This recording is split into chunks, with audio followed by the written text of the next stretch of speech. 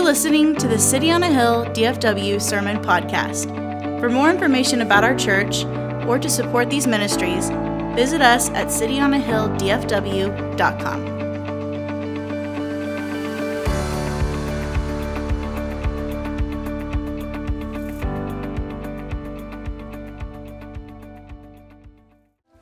You know, looking at the city kids as they are leaving the service to go to the city kids ministry this morning, I'm reminded that children are really just spectacular in that, like adults, when it's cold outside, they will put on a jacket and earmuffs, but unlike adults, they will wear it through the entirety of church.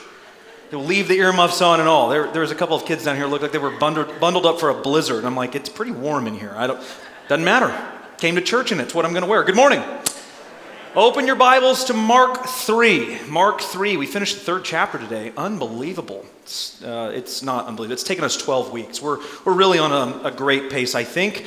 While you're turning there, growing up, I want to share with you that don't know me well, I did not have the best childhood. I came out of a pretty broken home, fairly volatile situation. Some seasons of my life were smooth, but there were some really dark ones as well. A lot of alcohol and drug abuse, a lot of brokenness. And so as a kid, I dealt with a lot of big feelings that I didn't necessarily know how to express, or at least in a healthy manner. And I found comfort then, as many kids my age, especially during that time, did, in music, and in particular with heavier music.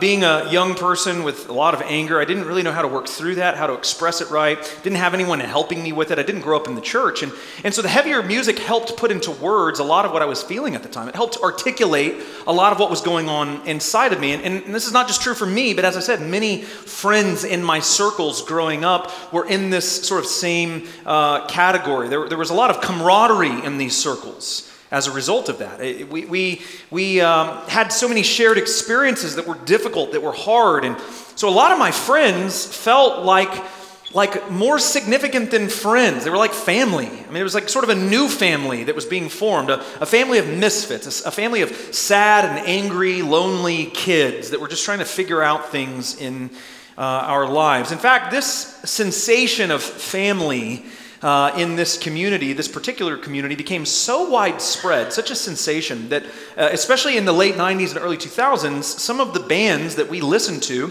put together a tour called the Family Values Tour. To capitalize on this, that's my wife. She knows. This actually is a not ticket of my own. This was November 3rd. November 6th was actually the show that I went to. It was in Dallas, not in Tampa. In 2001, that was the same year, by the way, that the American Airlines Center opened, but it was not at the American Airlines Center. This tour went through Dallas and the legendary Reunion Arena. Those of you who know.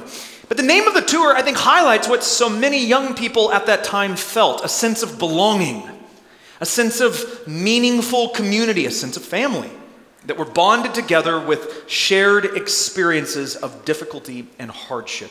And I think this highlights something very true within the Christian context that many of you no doubt relate to today as well. And that is this: the boundaries of your family often extend beyond the nuclear family unit. Let me say that again. The boundaries of your family often extend beyond the boundaries of the nuclear family unit. In other words, who you consider family is not necessarily confined to biology, right? There are people in your life, in other words, that are sometimes closer to you than your biological family is. You would put them above even your biological family. They are more important or more of a priority to you than the biological family that you have been given. And this is not only acceptable, I don't think, as Christians, but it's actually the normative experience of Christians. And don't take my word for it. Take Jesus' word for it. In Mark 3 today, verses 31 through 35, what we find is that Jesus has a different way of defining the family. Or perhaps a better way of thinking about it is this: that Jesus is creating a new kind of family within himself. Now, to be clear, let me be very clear up front, we're going to talk about this more later, this does not mean that the nuclear family doesn't matter. The Bible has a lot of things to say about the value of the nuclear family. We will talk about that in depth near the end of the message. The importance of honoring your father and mother. The importance of raising your children in the discipline and instruction of the Lord. These things matter a great deal. But in this passage, in Mark 3, there's also a new family being born, or a new family being created, one that's formed around the shared conviction that Jesus Christ is Lord. And this new family, in many ways, takes precedent over the nuclear family. Not all of your nuclear family will agree or confess Jesus is Lord. Some of you have the experience that none of your nuclear family will agree or confess that Jesus is Lord. Jesus sometimes, and this may shock you, but I'm just here to report the truth. Sometimes Jesus divides the nuclear family. So check this one out for those of you who love a good coffee cup verse. Matthew 10, 34 and 35. Do not think, Jesus says, that I have come to bring peace to the earth. Thought you were the Prince of Peace. No, I have not come to bring peace, but a sword. For I have come to set a man against his father, a daughter against her mother, and a daughter-in-law against her mother-in-law. We saw that one coming. Let's just be honest about that. Sometimes Jesus brings a sword to the nuclear family. Not because he hates the family, but because in him he's creating a new family that agrees and confesses that he is Lord of all. Now, that is, I think, the big idea of the text this morning, or one of the big takeaways of this morning. But as always, we want to understand the context of the passage that we're going to be reading. So let's set the stage. This is a continuation of 3 weeks now worth of readings. If you go all the way back to the passage that we looked at in the first Sunday of this month, January 7th, right after the Advent series, when we started back up in Mark's Gospel, everything we've read beginning that morning goes together. It's telling the same story, or it's all the same story, but the same exact individual story. So let's recap a little bit so that we're up to speed. Some of you haven't been here for all of those weeks. That's okay, no judgment, but do listen online. Verses 13 through 19, 2 weeks ago, Jesus, if you remember, called the original 12 as his apostles. We talked about that, the calling of God, and how apostles today are not a thing, but God calls us to other things. And so that's an important thing for us to think through. Verse 20, it says, then he went home and the crowd gathered again so that they could not even eat, which, if I'm just being honest, for me, who loves food, this is one of the most annoying verses in the Bible. Let the people eat, right? They couldn't even eat because of how crowded it was. This is likely the home of Simon and Andrew in the city of Capernaum. And there were so many people there, they couldn't even move around to get food to the table. Verse 21 tells us that the nuclear family of Jesus had heard about everything that was going on in Jesus' ministry, and they decided to travel there themselves and take Jesus back with them because they thought he's gone crazy. Now, while they're on their way to this house in Capernaum, the scribes from Jerusalem arrive. They are there on behalf of the Sanhedrin. We talked about this last week. They're there to determine whether or not Jesus is a false teacher and whether Capernaum has been seduced by his teachings. They accuse him, if you remember, of working miracles according to demonic power. And so Jesus rebukes them. Talks about the blasphemy against the Holy Spirit. That was last week. If you missed it, go back and listen. As this is ending, the nuclear family of Jesus arrives. And they can't get to him to talk with him because, remember, it's very crowded where he is. There are a lot of people surrounding him. That is where our text picks up. This is verses 31 through 35 of Mark chapter 3. If you have your Bibles open, read with me. It says, and his mother and his brothers came, and standing outside, they sent to him and called him. And a crowd was sitting around him, and they said to him, your mother and your brothers are outside seeking you. And he answered them, who are my mother and my brothers? His nuclear family is going, see, he's crazy. He doesn't even recognize us. Verse 34, and looking about at those who sat around him, he said, here are my mother and brothers. For whoever does the will of God, he is my brother and sister and mother. Two different families in this passage. The nuclear family, Jesus' mother and siblings, and the new family, including all of those who have abandoned their old lives to begin following Jesus as their Lord and as their Savior. So here's how this morning is going to go. I want to talk about Jesus' nuclear family. It's in the text. It's an important detail in the Lord's life, and it sheds some light on specifically the mother of Jesus.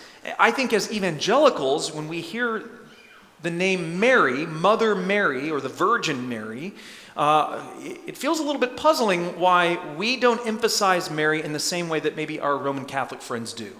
And so I want to understand from the text, not just this text, but biblically and maybe even historically, why we view Mary the way we view her and why Roman Catholics view her the way they view her, because it's quite divergent from one another.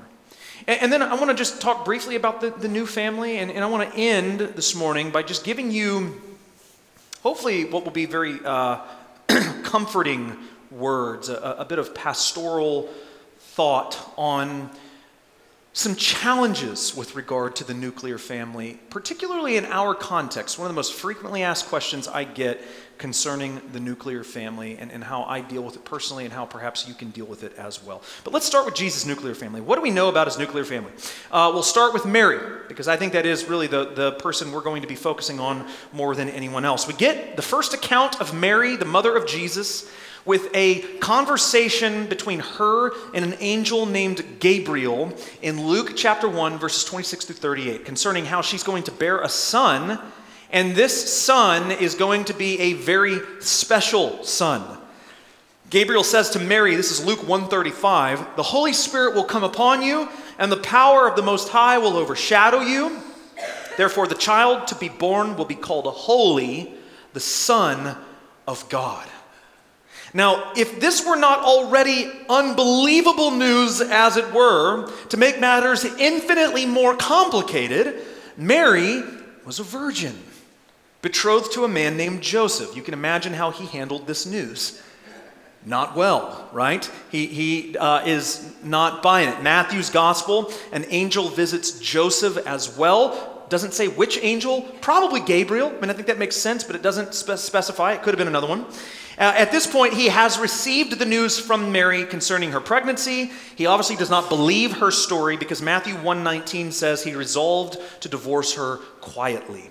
So the angel visits him to tell him that Mary is in fact not lying and that the birth of this child is going to be extremely important for the rest of the world. In fact, the birth of this son is going to bring fulfillment to Isaiah 7:14. Which is the virgin will conceive and bear a son, and she will name him Emmanuel, which means God with us. Somehow, Joseph isn't aware of it, but somehow this baby is going to bring fulfillment to that. And so Joseph takes the word of the angel. He stays with Mary. They get married. Mary gives birth. They name him Jesus, just like the angel commands them to do. Beyond this, there's not much more mentioned about Mary. There are a few passages. Luke 2:41 through 51. It's a story about Jesus as a young boy who's left behind at the temple when his family starts to go back home. It's really kind of like one of my favorite stories. You know, the whole idea of like it takes a village to raise a child. Apparently they lived by this, right? Because they're on their way back from the village and they're like, hey, you got Jesus, right? No, you? Who has Jesus? No one has Jesus. We've left Jesus, right? They go back and he's there in the temple and he's like, I got to be in my Father's house, which is very confusing for them. Pans out in the end. It makes sense. She's mentioned here in Mark 3, although not by name. It just says Jesus' mother. John chapter 2, verses 1 through 11. She's at the wedding in Cana when Jesus performs the first miracle. Remember when he turns the water into Welch's grape juice. It's a very important miracle for that wedding. They loved their non-alcoholic grape juice. John 19:25, she's present at the crucifixion. She sees her son die. She's there with Mary Magdalene and some other women as well.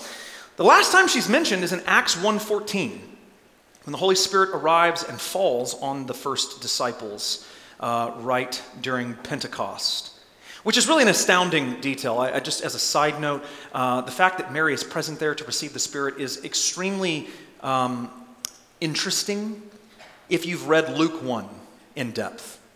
Here's what I mean by that. In Luke 1, you get the accounts of John the Baptist and Jesus and their conception and births. And if you trace the characters throughout chapter 1 of Luke's gospel, here's what you discover. John the Baptist receives the Holy Spirit while he's still in Elizabeth's womb. When Elizabeth visits with Mary, John the Baptist in utero recognizes Jesus, who is also in the womb, and leaps for joy at the presence of the Lord. Elizabeth catches the Holy Spirit during this moment. She is now full of the Holy Spirit. Later in the chapter, Zechariah, who's been silent during this time because of the angel and everything that happens there, they name their son John. It says he receives the Holy Spirit. So everyone in Luke 1 receives the Holy Spirit except Mary. She doesn't receive it until Acts 1 with the rest of the disciples, which I just think is an interesting detail when you're reading that account. After Acts 1, she vanishes from the narrative. She's never mentioned again. She's not mentioned a ton in the first 3 centuries. So you get Ignatius of Antioch, mentions her in his defense of the humanity of Jesus. You get a mention of her in Justin Martyr. He writes about the virgin birth as well. Irenaeus of Lyon talks about the humanity of Jesus is accomplished through the womb of Mary. Tertullian sort of echoes the same sentiment. The first, we're going to do some history. I should have warned you up front. We're going to do some history. The first substantial mention of Mary comes in the 5th century at the Council of Ephesus, where they give her the title Theotokos. It's a Greek term, roughly translates as God-bearer. So this is the term that is applied to Mary as the mother of God.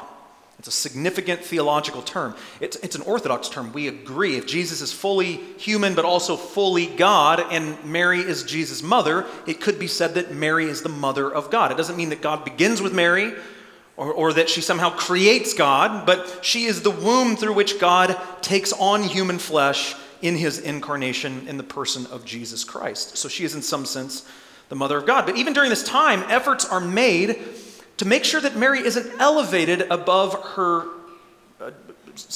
the appropriate status. So for example, Epiphanius says, "Let Mary be held in honor.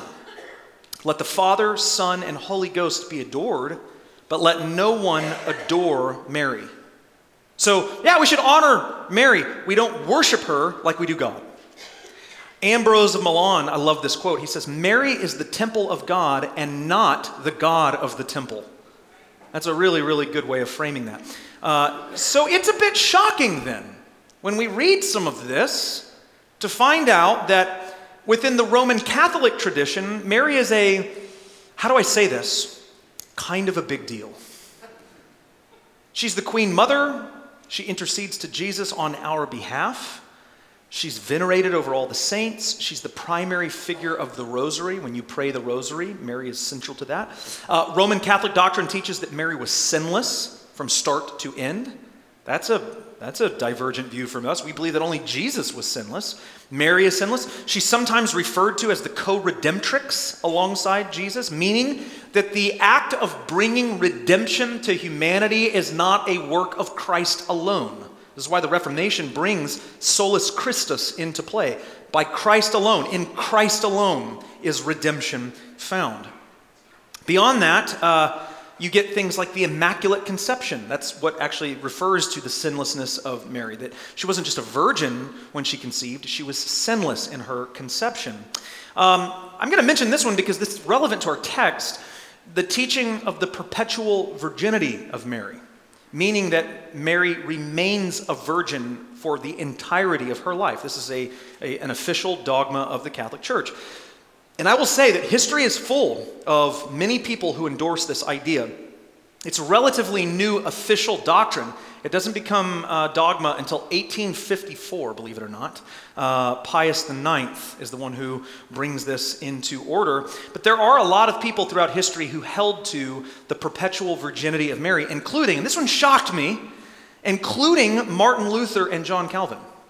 So much for the Reformation, I guess. But in all seriousness, this illustrates something important about the Reformation, that while they were willing to reform some unbiblical doctrine, they didn't reform all unbiblical doctrine. One of the battle cries of the Reformation, the Latin phrase semper reformanda secundum verbi Dei. It's a phrase that means always to be reformed according to the Word of God. Always reforming. The Reformation didn't happen and end and now it's over. The Reformation continues. We continue to be reformed according to what? The Word of God, the Bible. Now, you might be able to figure out from this text in Mark 3 why the doctrine of the perpetual virginity of Mary might be problematic. Who shows up at the house of Simon and Andrew looking for Jesus? Verse 32, they said to him, "Your mother and your brothers are outside." Brothers here in the Greek, adelphoi, the plural of adelphos, which is the word that does mean brother, it can, in its plural form, also mean something like brothers and sisters. So you get this in a lot of languages. If you, for example, the Spanish word abuelos, plural, abuelo, grandfather, but in its plural form can just mean grandparents, both granddad and grandmom, right? Same here. Later in Mark 6:3, there are people in the synagogue that say of Jesus, "Is not this the carpenter, the son of Mary and brother of James and Joseph and Judas and Simon? And are not his sisters here with us?" Jesus had brothers and sisters. Now, unless your parents prevented you from going to that awkward science class in the 4th grade that one time, you know why Jesus having brothers and sisters presents a problem for the perpetual virginity of Mary. Even Matthew's account of the birth is telling. Matthew 1:25, Jesus did not know her until she had given birth to a son. So hear me when I say this, because I think we get Mary wrong sometimes in the evangelical faith as well. Mary is very important. We should hold Mary in high esteem. We should honor and respect Mary. Mary is Jesus' mama, and he loves his mom very much. Even Mary herself said in Luke 1:48, "From now on, all generations will call me blessed." Amen. Mary is blessed. She is the mother of God. She is not God the mother. She does not intercede for you when you pray. Her son does that. That's her son's job and the Holy Spirit's job. She did not remain a virgin. She was married. She had a husband. They had other kids. Those kids eventually become pretty important, some of them, to the New Testament, particularly James, right? Although during Jesus' earthly ministry, they did not believe that Jesus was the Messiah. In John 7, for example, when Jesus goes to the Feast of the Tabernacles, this is where he does the living water demonstration. It says in verse 25, "For not even his brothers believed in him." Now, eventually, James does believe. He writes the letter of James in the Bible. Acts 15 indicates he's the leader of the New Testament church, but he's not a believer at this point in Mark 3. He just thinks, Big Brother's gone mad, and I'm here with my mom to pick him up because he's kind of ruining our reputation as a family. And that's why Jesus says in verse 33 through 35, "Who are my mother and my brothers?" And looking at those around him, he said, "Here they are, those who do the will of God. They're my brothers and sisters." There's that reference to sister and mother. The nuclear family is very important. It's not nearly as important as the family of faith. The new family is comprised of people who are interested in doing the will of God, submitted to the lordship of Jesus Christ. Now, how do you come into this family? We know how we come into the nuclear family. How do you come into the family of faith? By faith.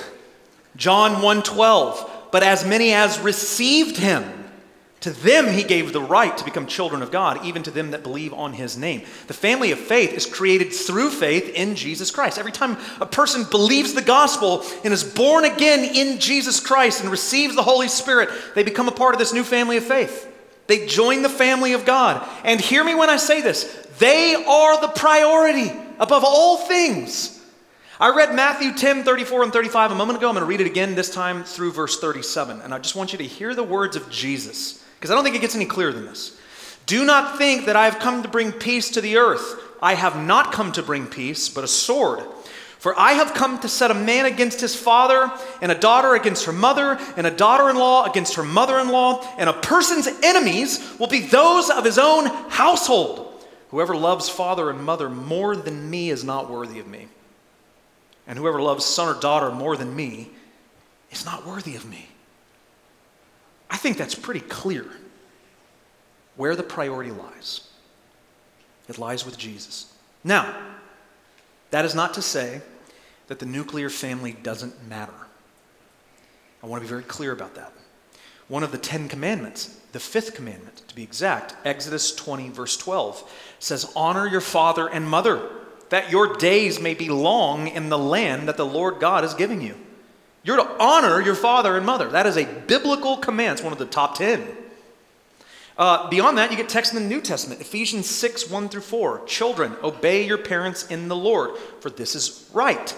Verse 2 quotes Exodus 20:12. Honor your father and mother. This is the first commandment with a promise, that it may go well with you and that you may live long in the land. Fathers, do not provoke your children to anger, but bring them up in the discipline and instruction of the Lord. Both of these texts demand honoring your parents. The word honor, by the way, it means to estimate with respect of worth, to treat with high regard. So this is clear biblical teaching. Honor your parents. So I want to end our time this morning addressing one of the more frequently asked questions I get concerning this idea of honoring your parents, particularly in the context of City on a Hill. And what I mean by that is this. Oftentimes, people who come to our church are looking desperately for the help, hope, and healing of Jesus. And generally, that means that to some extent, their relationship with their nuclear family is broken.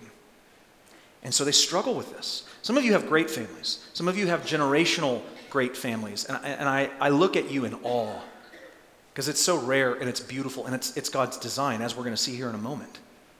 But many of you, like me, you have a complicated relationship with your family, a long and painful history with your family, and you struggle with this. How do I live obediently to the scriptures to honor my father and mother and not get trampled on by those same people who are not only not Christians, but may be unsafe to be around? How do I do that? So I want to try to answer that question this morning for us. How do I honor my father and mother, especially if they're unsafe to be around? I'm going to just transparently start by saying this is a question that I've wrestled with personally through the years. My dad is in prison, will be for the rest of his life. To my knowledge, I don't have any contact with him. He's not a Christian. He's not a safe person. So how do I honor him? For starters, I want to build this theologically from the ground up for you. For starters, let me begin with the truth. There is no other relationship more important to the development of a healthy society than that of the parent-child relationship. So, biblically speaking, let me say this. The husband and wife relationship is the priority. It's the top. Husbands and wives are to see one another as the chief, most important person in their earthly relationships, okay? But the parent-child relationship is more fundamental to the development of a healthy society. Why? Because it is the biblical design for the parent to train their children in godliness, to instruct them in the word, and to lead them to Jesus. Ultimately, it's God that saves, so it's not up to you for your children to get saved. God saves, the Spirit leads them to salvation, but ultimately, we know through history and experience, God works through people. And he intends to work primarily, or first and foremost, through the parent. And all throughout, especially the Old Testament, we get commands that make this very clear, that they are to teach, train, admonish, instruct, discipline, edify in the law of God. That's their role. Already, I read Ephesians 6, 1 through 4. You also have texts like the Shema, which is like fundamental to Old Testament theology. Deuteronomy 6, 4 through 7. Hear, O Israel, Yahweh, our God, Yahweh is one. You shall love the Lord your God with all your heart and with all your soul and with all your might. Jesus, by the way, quotes this in Mark chapter 12, verse 30. We'll get to that in the year 2031. He talks about the great commandment. But verses 6 and 7 continue. He says, and these words that I command you today shall be on your heart, and you shall teach them diligently to your children, and you shall talk of them when you sit in your house, and when you walk by the way, and when you lie down, and when you rise. In other words, everywhere you go, everything you're doing in every context, you're to be viewing the instruction of your children with a biblical framework. Parents are the chief disciple makers of their kids, not the church, not the children's ministry, not Awanas. Those are all helpful tools that aid the parent in this endeavor, but it's the parent's responsibility. The parent is held responsible by God above everyone else. That is why I say that the parent-child relationship is the most fundamental relationship to the development of a healthy society. If parents are doing this, society is generally a better place. Why? Because generation after generation after generation after generation are faithfully walking in obedience to God's commandments, and that is a good thing for everyone. You are seeing in real time right now what happens to a society that moves away from this. Look no further than postmodern America to see where this leads when you abandon this. Society is better this way. Now, with that in mind, this is why I bring all this up. That is the context to which the fifth commandment belongs. The fifth commandment assumes that the father and mother have done their job. It assumes mom and dad are faithful believers in the Lord God and have done everything to train their children to follow him. And now, in their older age, they are to be honored by their children who are also faithful believers, raising their own children in the fear and admonition of the Lord. That is the context of this commandment, and it's an important one. The fifth commandment does not have in mind a mom or dad who doesn't give a rip about honoring God or walking in obedience to the commandments of Scripture. I have heard Exodus 20:12 weaponized against Christian people who struggle to love and honor their parents because their parents are unsafe. And so people will say things like, people have said this to me in my own family. You call yourself a Christian and you don't even honor your parents. What they mean by that is, I'm not willing to take boundaries down and just let them do whatever they want. That's not honoring. That's not the right context that the fifth commandment belongs. Now, with that said, though, let's be fair. Exodus 20:12 and Ephesians 6:1-4 don't qualify obedience either.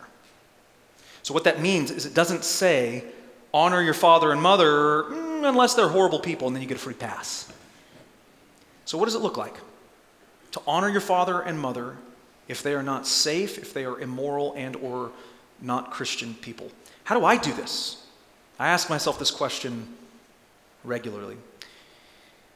I begin by asking this question: how do I honor my Heavenly Father in my life? How do I honor my Heavenly Father? Because if what I'm doing is honorable to the Heavenly Father, it's good enough for any earthly father as well. So how do I honor my Heavenly Father? I honor him by obeying him, by standing on and living for and speaking the truth in love no matter what it costs me.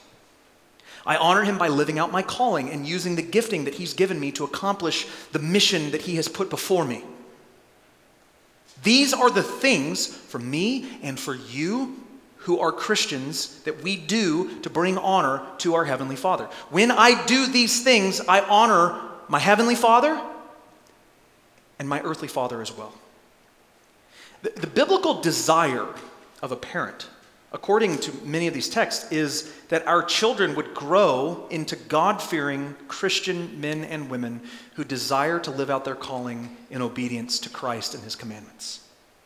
My father personally, again to my knowledge, does not have that desire. But understand this, whether he has that desire or not has no bearing on whether or not he's honored when I do those things. Just because he doesn't have the desire for me to do them doesn't mean that when I do them, they don't honor him. Those things are honoring regardless. Why? Because they're the right things. Because they're what God calls us to. This is God's design for humanity. It's what he should want. It's what every person should want. Whether we want it or not doesn't negate whether it is honoring. So let me give you another example to kind of think through this. My kids are in school and they go to Sunday schools on Sunday for all 3 services. When my kids do the right thing at school or in church, when they make the difficult but right choices, when they choose mercy over revenge when they've been wronged, those things honor me as their father. I hear about those things and it blesses me. Man, my kids, really? They did that? Because they don't do that at home. That's crazy. I'm kidding. They do. They're good kids. But here's the deal. Even when they do those things and I don't hear about them, I'm honored. They're honoring me. Has nothing to do with what I think or whether or not I'm even aware of it. It's honoring to me because it's the right thing, because they're choosing the right thing. If I die today and they live the rest of their life serving Jesus Christ, they will be honoring me. I won't even be here. Honoring your father and mother is not doing, hear this, whatever they want or ask you to do. That is not honoring. It's actually quite dishonoring if it enables them, because it usually enables them into self-destructive behaviors, and that is quite dishonoring. You know the difference between right and wrong. And so for you to do something just because they're asking is not an honoring thing. Honoring does not mean removing boundaries. It does not mean not protecting yourself from potential harm. It does not mean not speaking the truth in love, even though it might cost you a fun Thanksgiving or Christmas gathering. Boundaries are good if they're built on the truth and they're honoring. Some of you need to hear this. Holding safe boundaries towards your nuclear family may be the most honoring thing you can do. It might be the most honoring thing you can do. The nuclear family is messy. It's messy. And praise God when He redeems families and when He begins generational blessing. It's something that we pray for. It's something that we hope for, not only for our family, but for the families here in this church. But praise God that He also gives us a new family when our nuclear family never gets there. If you're struggling with this, if this is something that you're like, man, you are reading my mail this morning. First of all, it's not me reading your mail. But if this is something you struggle with, I'm gonna ask you this morning, as we pray here in a moment, to pray about. There are cards on the seats for freedom groups. There is one particular group we're offering starting on January 31st. It's a Wednesday night, called Breaking the Cycle of Hurtful Family Relationships. And if the Holy Spirit is sort of poking at you right now, going, huh? That's weird. That feels, you need to pay attention to that. Then, might I ask you to prayerfully consider signing up for this group and begin working in a safe place with a safe process to bring healing to your heart and to see and grow in boundaries and in a healthy way of thinking about things that are otherwise unhealthy and you're maybe not even aware of. Because here's the deal. My experience has been, and I've seen it in so many of you as well, that when you do begin working through this, it actually enables you to really love people that you struggle to love in a way that is very honoring to them, very genuine. And so I would ask you to consider that in prayer this morning, taking that first step in beginning that process to work through that. Pray with me. Father, thank you for a difficult text, a difficult topic, but an important one. The family is so close to your heart, and yet in this fallen world, families often don't look the way they should, operate the way they should, and so, God, we rejoice that even in the vacuum of family, that when we don't have a healthy family, you provide for us a new one of people who love you, of people who are committed to doing your will, submitting ourselves to you as Lord. What great fulfillment we find in that, and how we long for and look forward to that day when in eternity, in the resurrection, there's no more hurting, there's no more tears. But until then, God, would you give us the healing that we so desire by your Spirit to our hearts, and the ability to love the most seemingly unlovable people in our lives, just as you loved us. We honor you. We worship you. We pray these things in Jesus' name. Amen. Amen. God bless you. We continue in chapter 4 next week. We will see you then.